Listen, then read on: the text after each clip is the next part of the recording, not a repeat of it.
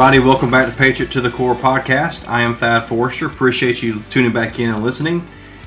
This week's guest is Justin Constantine, and I was introduced to him relatively recently, and I'm kind of surprised I wasn't aware of Justin before now, but I hope you'll feel the same way after hearing from him. Before I get to Justin, I did want to just go and read an iTunes review.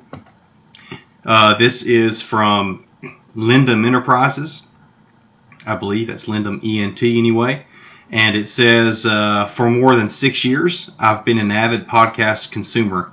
I subscribe to several podcasts and spend all my drive time hours listening and learning. This podcast is great because it features interesting and compelling guests, and the host asks great questions. Appreciate that. Also, I highly recommend Thad's book about his brother, who is the ultimate inspiration for his work. So that was a 5-star review, and I know who that was. That was Matt. And so Matt, I appreciate that. You'll probably be on the show as a guest at some point in the near future. So please go and rate the podcast. You can just give it the starred ratings, but you could also actually write a review, which is even better. So appreciate everyone listening and sharing, and so please continue to share it, and you can copy the links and email it out to people, or share it on Facebook or wherever you want to. I want to get in now to Justin Constantine. This is going to be a really good interview.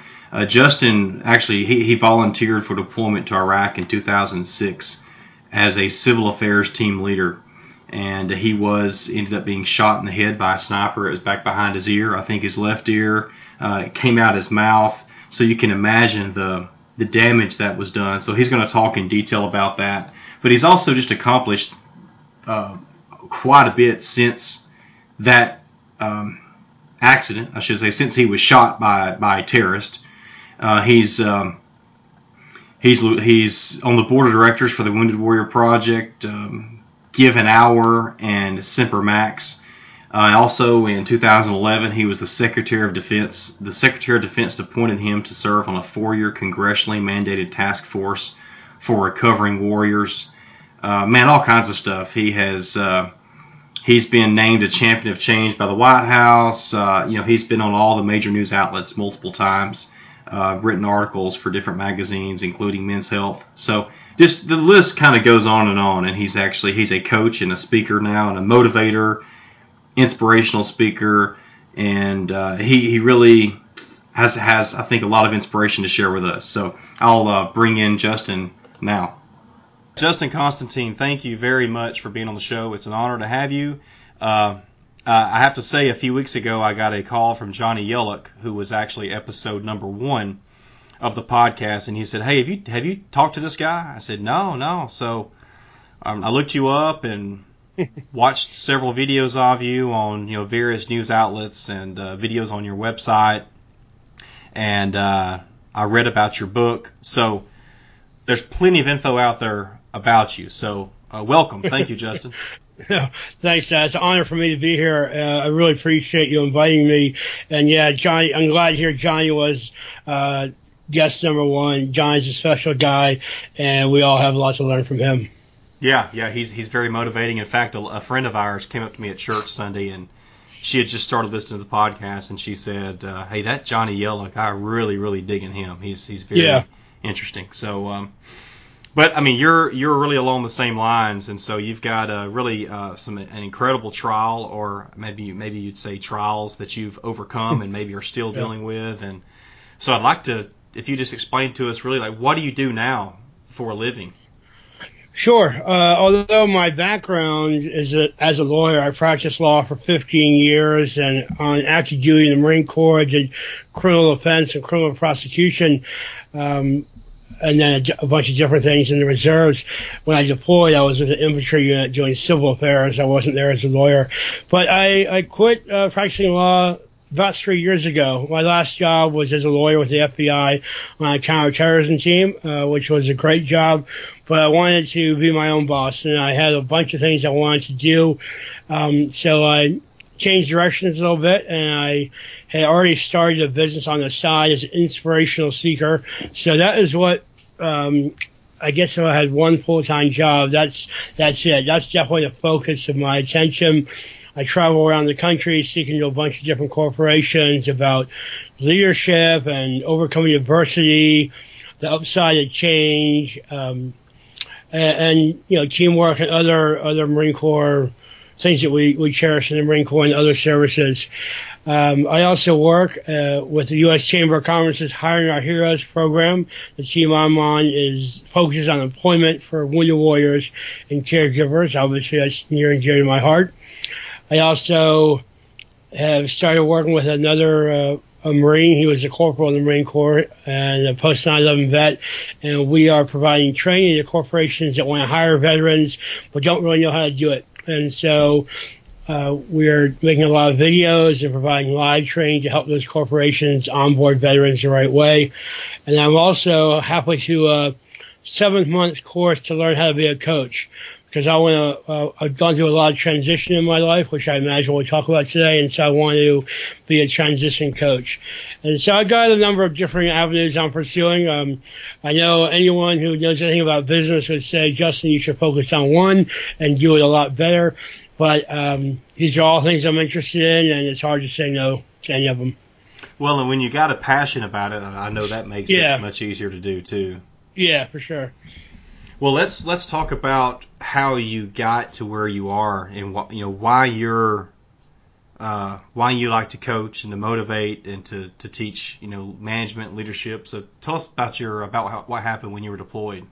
Yeah, sure. So I didn't deploy when I was on active duty, and I left active duty in 2004 as a captain, and I joined the reserves in 2005. And the unit I joined was here in D.C., but really it was all lawyers who were teaching the law of war and Geneva Convention and stuff like that to units that were getting ready to deploy. So in 2006, a different unit was looking for Marine officers. This was the 4th Civil Affairs Group. And so I volunteered to transfer over to that unit to deploy. And so I led a small team, and we were attached to a much larger Marine infantry battalion. We were in Al Anbar province, where a lot of the Marines were back in 06 and 07, and before that as well. And so I was not there as a lawyer, and I felt very fortunate. In fact, I think it's a highlight of my career to have the opportunity to lead Marines in a combat environment. And so I was surrounded by incredible leaders, starting with Colonel DeGrosse, the battalion commander, who's very well known in the Marine Corps, and I learned a lot from him. And our team went out on missions every day, and some of your listeners may remember that 2006 was a very kinetic time for the Marines in Iraq. And there were troops in combat every day, a lot of improvised explosive devices, a lot of firefights. We were on a combat patrol, and I was shot in the head by an enemy sniper. It will be 10 years in October.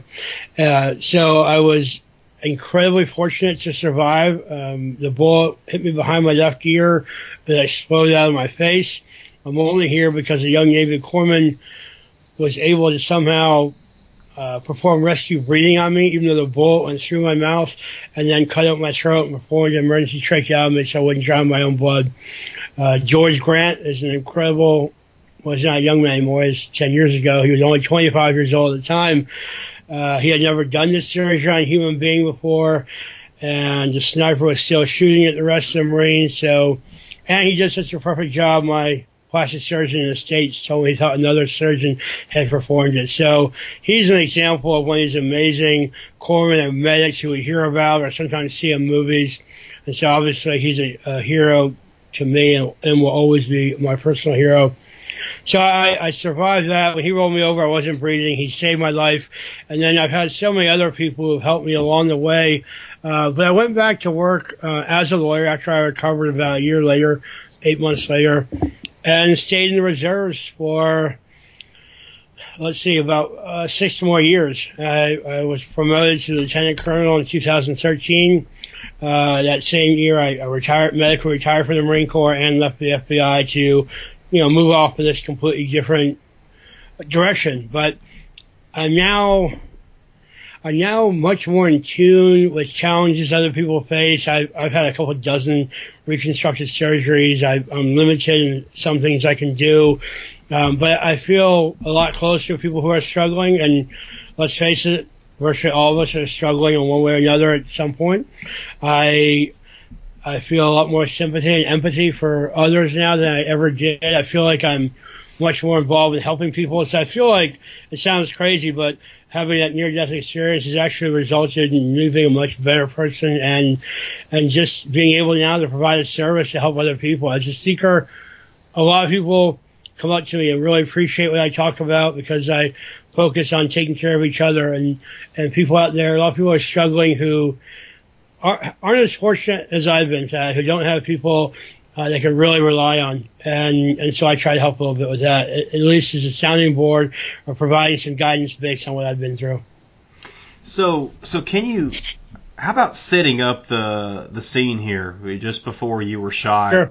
And really what led up to that and what happened and why did you get out of the vehicle and maybe some of the Okay. initial diagnosis?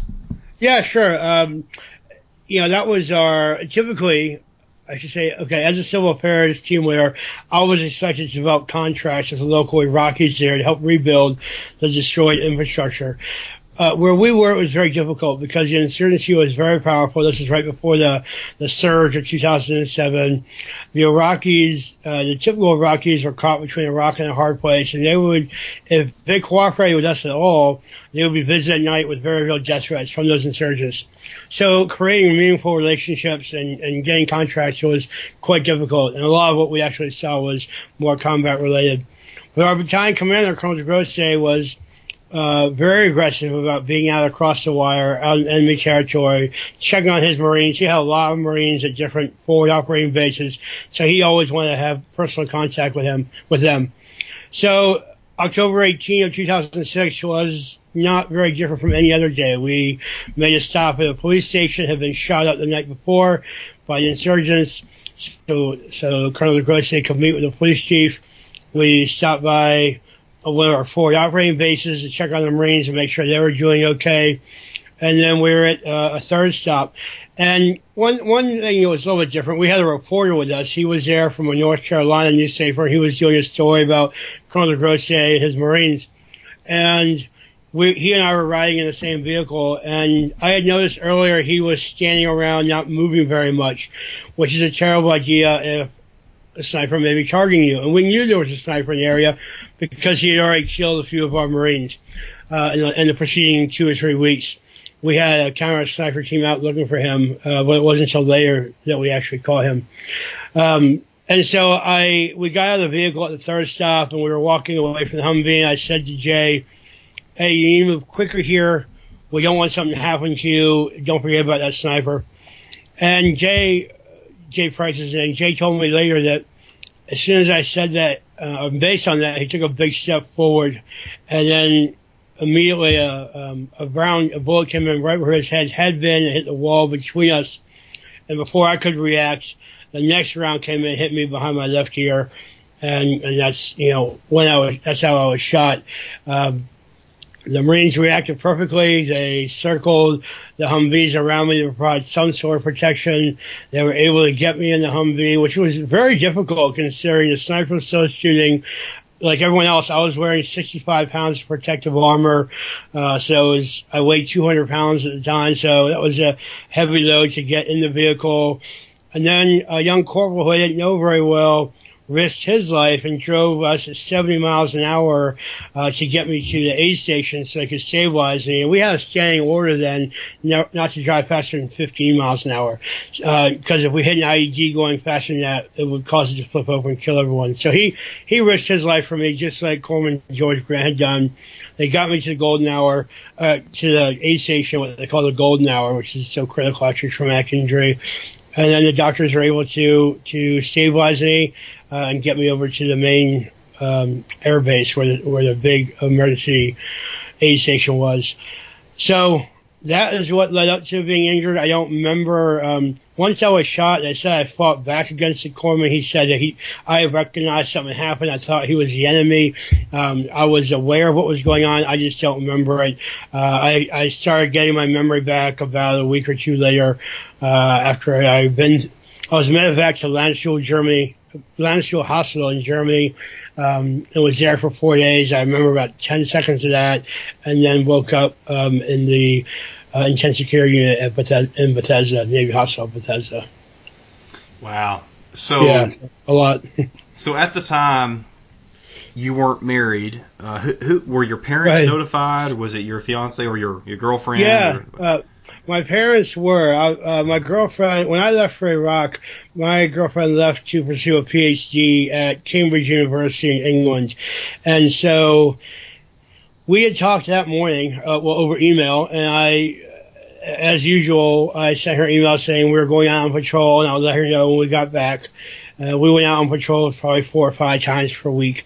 And so she was expecting another email from me, didn't receive anything, was waiting, time went on, and she was getting really nervous, and then she went to dinner, didn't hear anything back, came back, there was still no email, and then the email popped up, and she thought it was from me, but my mom's name is Judith, so it was from Judith Constantine, very similar to Justin Constantine, but it said, the subject line said, Justin is okay.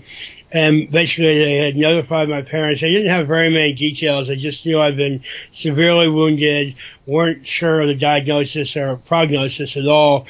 And then my mom forwarded that to my girlfriend, Dahlia. My parents quickly got more information from the unit and from other friends of ours who were over there who learned about it, because it made a big splash over there. I was a major at the time. Not many officers of that rank have been injured the same way I was, typically as maybe a lance corporal or a corporal. So a lot of people had heard about that major who was shot in the head. A lot of people thought I'd been killed. So there were several people talking to my parents. Dahlia, because she was in England, was able to come to Landstuhl pretty easily. Typically, service members don't get personal visitors there unless it's a worst-case scenario. But since she was already in Europe, she got there. She was there for 4 days, and then they decided to send me on to Bethesda. And at that point, Dahlia decided to leave her PhD, even though she was in the very beginning stages, and even though it was a lifelong dream of hers to go there, she left it to come be with me in the hospital, even though we weren't married. And having her there with me was the number one factor in me having a successful recovery. I can say that hands down. Having someone next to you at a time like that who loves you and is just there to take care of you makes all the difference. And I saw plenty of Marines who didn't have that, and life was hard. I mean, a hospital is a lonely place, especially at night when all the visitors go away, and it can be tough in there. And so I saw a lot of Marines struggling. I helped them as much as I could, but I was in a bad way myself. But having Dahlia there, and then when I went home, I was an outpatient. She was there every day for me. And then I proposed to her the next year. We got married 2 years later. But I had said to her, "Look, we're not married. You don't have to be here for this. You certainly didn't sign up for this." And she said, "Are you crazy? I wouldn't be anywhere else."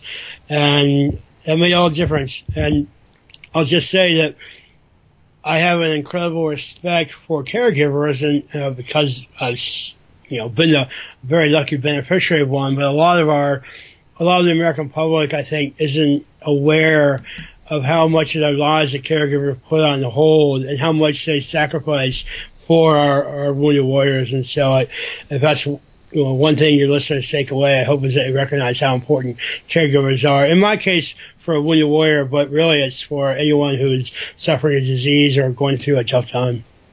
Yeah, I can imagine that most people don't even think about that, of what caregivers go through. And right. I mean, how did she deal with it? Because I would imagine it wasn't all, I know it wasn't easy for her, even emotionally and on the relationship. So how did she deal with the Yeah, it was difficult because she's from the West Coast. Dahlia's from California, so she had never heard of Bethesda, Maryland, where the hospital was. Certainly didn't know anyone.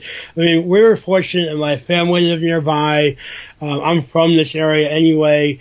And my best friend from law school's parents live right down the street from the hospital. So they were gracious enough to let Dahlia live there while I was in the hospital. So that made a huge difference, too. Back in 2006, things weren't very good at the hospital as far as just taking care of the warriors, having dependents there, having a caregiver there, providing for them, making sure they were okay. Things have come a long way, but it was a different time then. And so, once we went home, and I was in the hospital for 2 months, and then they say you can go home and get better probably at home where it's a lot quieter, you can sleep a lot more and all that. And they showed Dahlia how to take care of my mouth and do everything she needs to do. And it was actually a very bonding experience for us being together all the time, of course. But I had post-traumatic stress, and it started to come out after a while. And, I was a jerk. And when we identified I had post-traumatic stress, then she helped me get care and really encouraged me to get care. She knew a lot about post-traumatic stress because she's a teacher and she had studied this in some of her classes. But she didn't, she didn't need to get care herself, although plenty of caregivers do, and fortunately there are services that provide that. But Dahlia has a strong family. She, talks to her parents every day, and so that was part of it. But she was here alone. She really shouldered the burden. She's quite close with my mom now, and then my friend's mother, who she lived with, she's quite close with her too. And so really somehow she was able to put her needs on the back burner and put everything on the back burner for me, which I think is harder than actually recovering from the injury. Like, for instance, I was in a coma for over a week, and of course, I was unaware I was in a coma the whole time. I didn't know what was going on, but she and my family had to sit there and look at me and watch and not know if I would ever talk again or what was going on. So I think for her and for other caregivers, life is often much more challenging than it is for the wounded warrior, him or herself. Yeah, I mean, she sounds like a rock star. She's incredible, yeah. So at what point did you realize that you could take the injury and inspire others because of that? Or was it before that even? No, nothing before that. It wasn't for quite some time. I mean, it wasn't like as if I left the hospital after 2 months, went home, and I was good to go. I mean, I was an outpatient for 7 months after that, and I would go to the hospital every couple of weeks for more surgeries, and like I said, I have a couple dozen now at this point. So that took quite some time. I can remember having a really rough day. I was in the shower, and I guess I looked down, saw all the scars on my legs where they'd taken bones from my legs to use in reconstructing my upper lower jaw, and was just having a lot of trouble talking, and I couldn't really eat normally anymore. I was on a feeding tube for a long time, and I just kind of broke down and had a real rough day, and but then just came to terms with the fact that I'm now disabled, but that's okay. Life is going to be a lot different. I'm on a different trajectory now. I didn't know what that was, but I just kind of came to terms with it and said, you know what, I'm a Marine officer. I have a lot to give still. I have a lot of skills that I have, and I want to do well at whatever I do. And that kind of motivated me to get back to work and work hard, and I did. When I went back to work at the Department of Justice, I was working there full time, drilling in the reserves. I was also going on as a reservist at Marine Corps Command and Staff College, and I started a small business. And so I just really threw myself into what I was doing. I told myself, look, life is short. Life could go away in an instant. Do what you want to do things really well, and don't waste any time. And that was kind of my mentality, and it still is now to this day. As far as your question about being an inspirational speaker, that didn't occur to me until, maybe 5 years after I was injured, and I was asked to speak at a couple Marine Corps birthday balls, and I was honored to do that, and they went very well. And then I was asked to speak at some other veterans things, and then a gentleman who I got to know invited me to come to a event up in the Poconos, and they have a group called the Tri-State Troopers, which is made up of state troopers from Pennsylvania, New Jersey, and New York, and there's a lot of military veterans who are state troopers. And every year they have an event to honor those who were killed in the line of duty, the fallen troopers. And they raise a lot of money to give to one family from each state who has kids, and it goes into a college fund for them. So he asked me to come be a speaker, and I said, of course I'll do that. And he said, what's your speaking fee? And I said, well, can you pay for my gas money to drive from Virginia to Pennsylvania? And he said, yeah, we'll cover your gas and we'll have something for you. So I showed up, and he had an envelope full of cash, and it was like $1,000. It was very generous to them. I didn't expect anything like that. And obviously they had passed a hat and collected that, and it meant a lot to me. And from there I thought, you know what, maybe I can do this part-time. Maybe I can make a business, and it's really therapeutic way for me to talk about things I've gone through. I get the benefit of helping other people along the way. And it just started, kind of like your podcast. It started piece by piece, start nowhere, and you grow and grow, and one success begets more success. And to the point where a couple of years later, as I said, I left being a lawyer and started doing it full time because I realized I was having a good enough income, not just to supplement now, but to be my full-time income.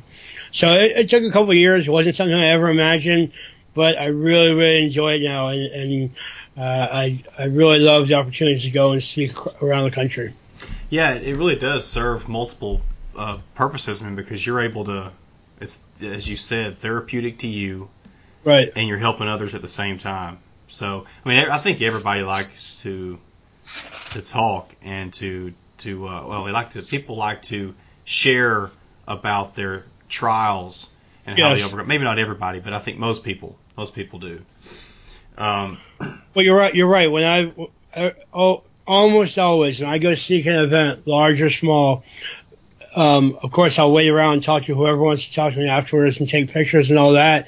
There's always people who quickly tell me about a challenge that they've gone through, whether it was cancer or loss of a loved one, or just their kid going off to college, and now they're in a different space, and they appreciate the message because what I say helps put their problems in perspective, and they know that they may have not been talking with someone else yet, but now they're going to start talking to people because they can see the benefit. Yeah. Yep. Well, you mentioned earlier about the upside of change. That was one phrase that kind of stuck out to me. What really is what is the upside to change? Well, I guess as a backdrop, I should say, and this, is that we're surrounded by change all the time. There's always change going on. It would be impossible to live in a world without change, and so I know that change can be difficult and challenging for people, especially if it's in the workplace and you have to change the way you do things. But without change, we wouldn't have innovation, we wouldn't have progress, we wouldn't be moving forward. And so, as I alluded to earlier, I'm on a whole different path than I was before. And before I was fine. I was a lawyer. I worked for the government on a mission I really appreciated. Life was good, but life is a lot better now, and that's because of the personal side and because of the change I've gone through that got me there. And so one of the chapters in my book, and something I talk about a lot, is that change is good. And now, I don't mean that every single change you bump up against is awesome. Like, obviously there's sad things, like getting shot is a sad thing, but then after that, and of course it's smart and okay to grieve and think deeply about things and talk and journal and stuff like that and meditate.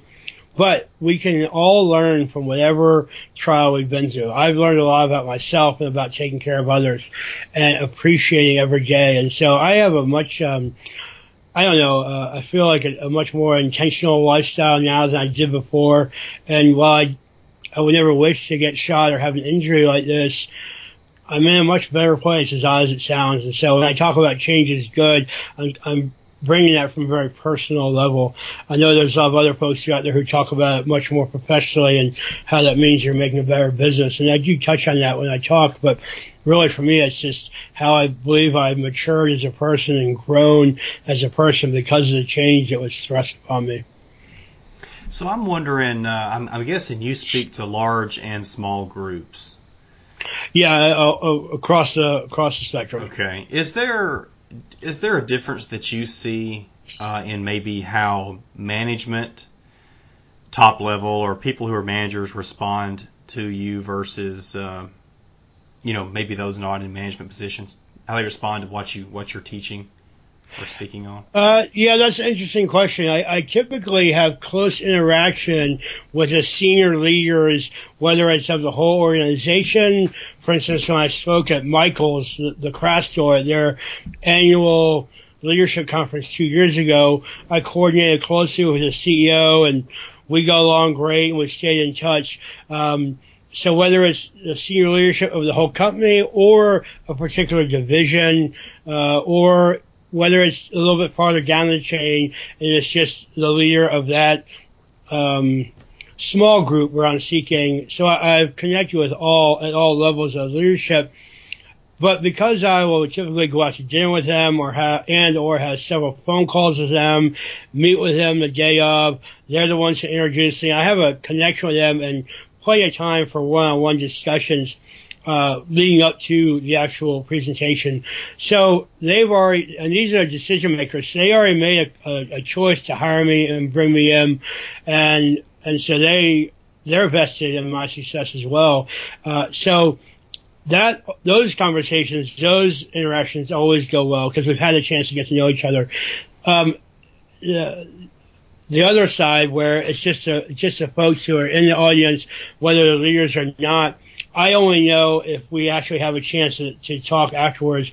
But I always will connect with 10 or 15 people at least, and even if it's just walking to the back of the room or having a drink of water afterwards or staying around.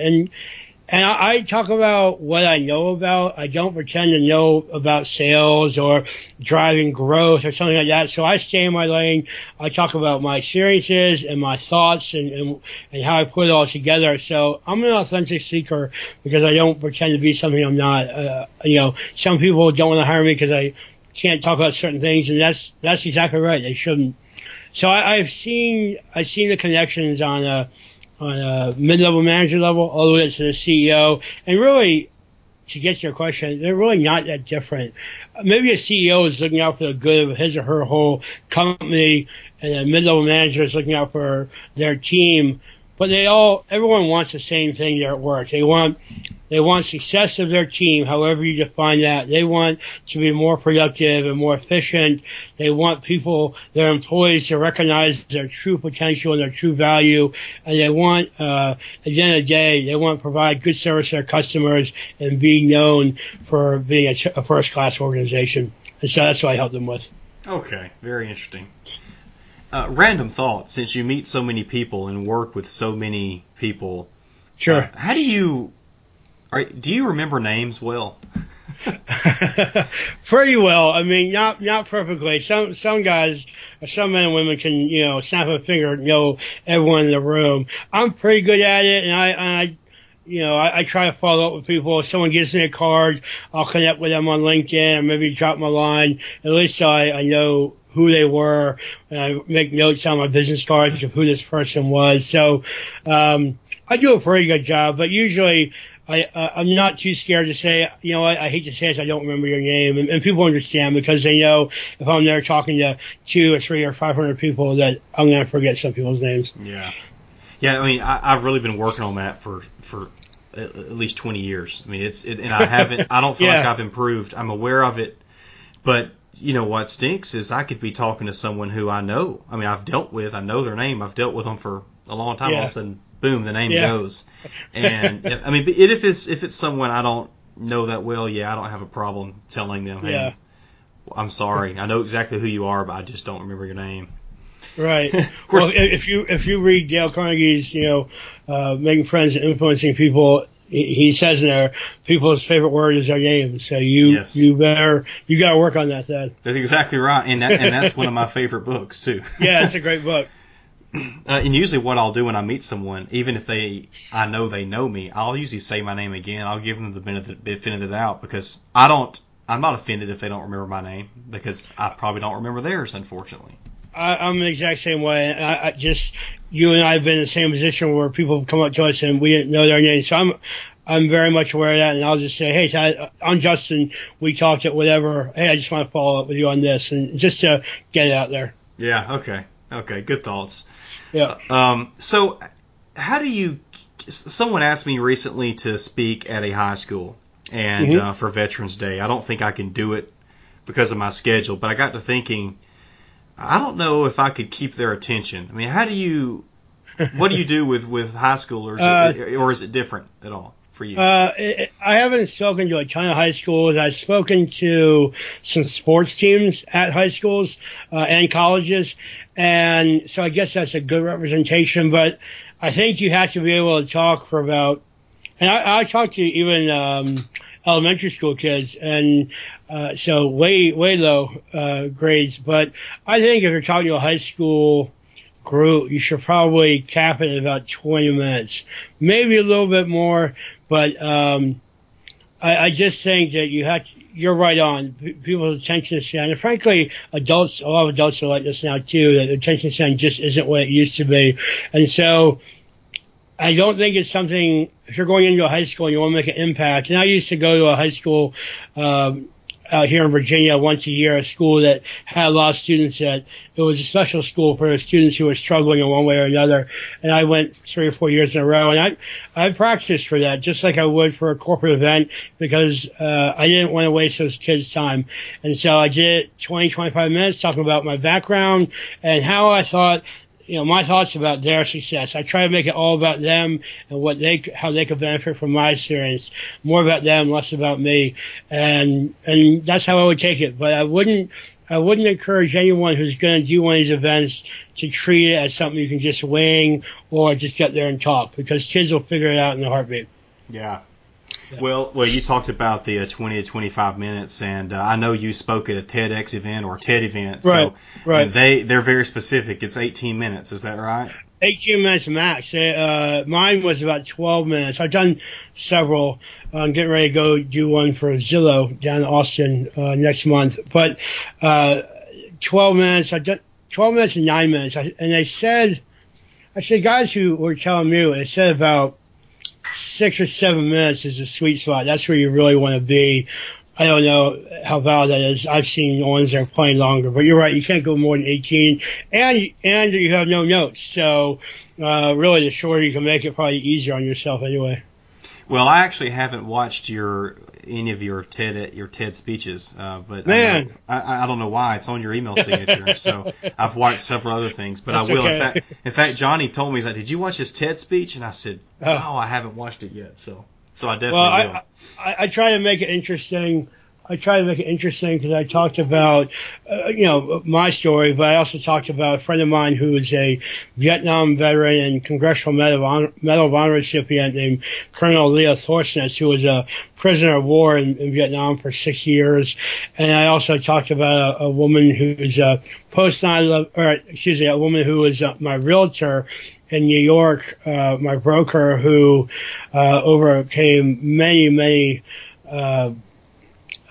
significant challenges in life, and then went on to form a nonprofit to help thousands of people after Hurricane Katrina hit New Orleans. So I wanted to show the audience that, yes, I've been through something tough and come out stronger on the other side, but here's 2 other folks who I've happened to bump into, and chances are you know someone who's done something like this also. And so we all can do great things in life. Well, not just anyone is invited to speak at those events. So clearly, you're very effective in what you do. Thank you. What limitations do you have now? I guess I'd love to say, there's nothing I can't do. Sky's the limit. But the reality is, physically, the doctors took bones out of my legs to reconstruct my upper and lower jaw, so I can't run anymore. So that's a bummer. But instead I swim and ride the elliptical machine and maybe do spinning and yoga and stuff like that. So there's always a workaround, and lift weights. Speaking wise, I have obviously some limitations. I'm sure I'm not speaking perfectly clearly right now. I'm missing most of my upper teeth. But really, what the biggest thing in that regard is that I can't help drooling because I'm missing the end of my tongue, and my mouth is fantastic a job the doctors did. My mouth, the shape of it just doesn't block all the saliva. So eating is very messy. I have to wear a bib or a big napkin every time I go somewhere. So even though it's been 10 years, it's still really embarrassing, and it's just a real pain in the butt. And so I guess, someone could say, just get over it and deal with it. But it's just, there's some things we can't get past, maybe. And that's my thing is the drooling, and because I have a lot of nerve damage in my face from the injury, so I can't tell if there's like food on my face or if there's drool on my chin, and so those things are very embarrassing for me. But that's that. But as far as post-traumatic stress goes, I went to counseling for a year and a half. And that went very well. I still take and I should say, Given Hour is the organization I went to, which provides free mental health care for post 9/11 vets and their families. And that was a fantastic service. I still involved with a few different post-traumatic stress organizations. But work-wise, I can do anything. I might have to look down my notes once in a while when I'm giving a presentation because I do have a slight traumatic brain injury, but no one seems to care about that. I'm running my own business and doing pretty well at it. There's always room to improve, of course. But I found that once you identify what your blind spots are, what your weak points are, and just work on those, the sky is the limit. Of course, I spend a lot of time, like every night, I prepare my to-do sheet for the next day, so I don't just spin around being very busy but not very productive. I want to make sure I'm using my time very wisely. I listen to a lot of experts and what they say. My wife helps me a lot, so it's not a one-man show. One of the things I talk about that is it's okay to ask for help and lean on others for support. And I talk a lot about that, and I practice that too. I ask for help when it's warranted. I think it's okay to do that because I like helping other people, and I think other people like helping me when I need it too. Yeah, I think people like to be needed or to feel needed. Yeah. And I'm happy, like, say a veteran contacted me on LinkedIn and say, hey, I'd love to talk to you about transition. I'm in New York City. You want me for coffee? I would do that in a heartbeat. Of course I would. And so I feel like most people probably have that same mentality. Maybe they have to move things around their schedule or whatever, but I think most of us want to help each other in some capacity. And so that's why I encourage others to do that. Well, what was the hardest part of your recovery? Or, was it something different than you've already mentioned? I guess it's really a combination of things I've already mentioned, and that probably just adapting, to what they say, your new normal, and just getting used to what life was going to be like. Looking different, talking differently, having some challenges there. Knowing that I couldn't come back on full-time status as a Marine Corps was tough to swallow. I stayed in the Marines, but I was on limited duty, and so that was, I can't see out of my left eye, and I can't run, and so I can't do a lot of things that Marines need to be able to do. So I guess just getting used to what my new life was going to be like, which isn't really different than someone who maybe gets divorced, or like I said earlier, their kids leave and go to college or move away, or whatever big life change. Other people have been in similar ones. And so I remind myself of that everyone has overcome challenges. Everyone has fought their share of battles. We're surrounded by successful people, so there's no reason I can't do the same thing. Wow. So what do you have some strengths now that you feel like you didn't have before the injury? Well, and I kind of touched on this earlier, but I would say one is that I'm really interested in other people. Obviously, I want to help other people. I particularly want to help veterans with employment and with issues they're facing in their personal lives. But my feelings aren't limited to veterans. I really like hearing other people's stories. I feel because I spent so much time thinking and writing about this, I know we can benefit as a society and as a culture from hearing what other people have gone through and how they've thrived in the face of adversity. And so I like listening to other people. And I'm also, like, I live in Manhattan, and right up on our street there's a homeless couple, and they're always there, and we try to help them however we can. But I enjoy the opportunity to listen to them because I learn a little bit from them, but it also makes me aware of challenges, significant challenges that others are facing that, but for the grace of God, I'm not facing. So it's a good reminder to me of how lucky I am, despite what I've been through. Well, yeah. We don't have a lot of time left. I'd like to. There's several other things that I know that we could have talked about. I know you do a lot of work for veterans, and you mentioned some of that. And you've I don't know, received many honors and recognitions, and introduced George W. Bush, and right. You've got a book out, My Battlefield, Your Office. Do you mind explaining that? And if you can, talk about your new upcoming book too. Oh, well, yeah, thank you for that. Last year I wrote a business leadership book, as you said, My Battlefield, Your Office, and it's available on Amazon, or mybattlefieldyouroffice.com is my page for it. And basically, I took Marine Corps leadership principles and applied it to the private sector, because there are millions of mid-level managers and supervisors who have worked really hard, done a great job, been promoted, but never learned how to lead people along the way. And so that's what the focus of this book is. A lot of other military folks talk about, they write books about they're good for executives or C-suite people. That's not my background, so I can't write about that. But I do know mid-level management. And so that was the focus of that book, and it's done quite well. And I've been invited to do book talks around the country as well, which I really enjoyed. In fact, I asked President Bush to write an endorsement for the book, and he said he doesn't do this for anybody, but I did have someone from the Bush Institute write one, and he and I we see each other at a lot of events, and so he actually, after the book was published, he asked me about it and asked how I was doing, so I felt pretty good that he even remembered that. But the second book I'm writing, and Johnny Yellick, who we talked about earlier, is in the book. It's an inspirational book, and I'm profiling 10 warriors who fought and were injured in Vietnam, Bosnia, Iraq, and Afghanistan. And it's going to be called something along the lines of American Inspiration, 10 Reasons Why You Can Overcome Any Adversity, or something along those lines.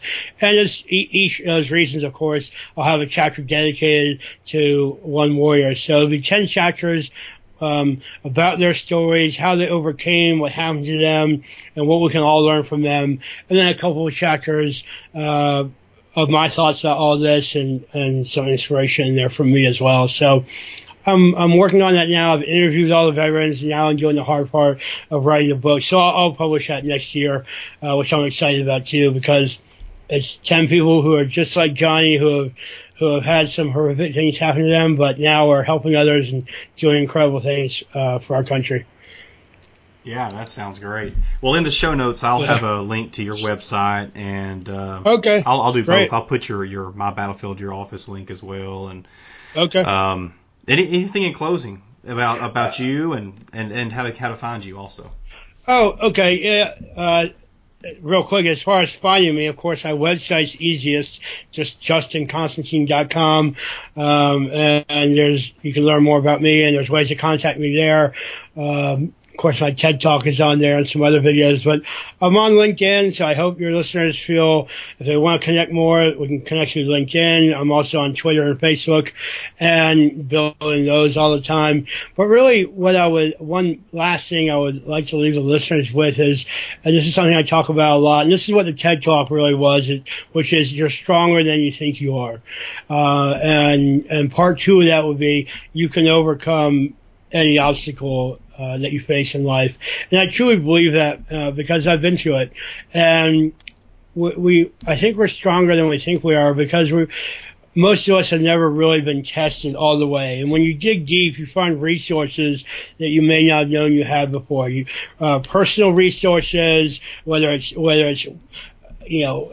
and I know so many wounded warriors who have been through similar recoveries where you fight through it. And like when I started walking again, first I had one of those it's like one of those push things, and so I would walk to the bathroom in my room and back, and then to the door of the room and back, and then down the hall, and every step, every day a little bit more. So there's those kinds of resources, your own personal fortitude, and then there's the people around you, and then there's people who you reach out to out of the blue. But everyone's stronger than they think they are, and when you're having a tough day, it's important to remember that, and important to remember that if you do buckle down, you're going to overcome whatever that challenge is in front of you. And I'll end this with a joke that, and this is something my dad said to me when I was very early on, when I was injured. I was still hooked up to a lot of machines. And remember, I'm a lawyer, but I did not deploy as a lawyer. But my father came in and sat down with a very serious look on his face, and he said, "See," I guess he summarized the universal feelings for all attorneys. And he said, "See, Justin, even in Iraq, they know who the lawyers are." And so it was, tough love in the Constantine house. But I figured that if we could laugh at whatever we were going through, anyone at some point can look back and laugh at the trials and tribulations they've had. And it is possible to always look on the bright side of things. Great way to end it. Yeah, thank you. Okay. It's a long-winded answer to your question, but it's an important point. No, that's fantastic. I know you. I think you've got another meeting here in a few minutes, but I would like to the listeners, please share the podcast, and I hope you found even half as much inspiration in this as I have with Justin. And please subscribe, like it, share it, and I think obviously anyone could benefit from listening to Justin here and looking him up online, his TED Talk.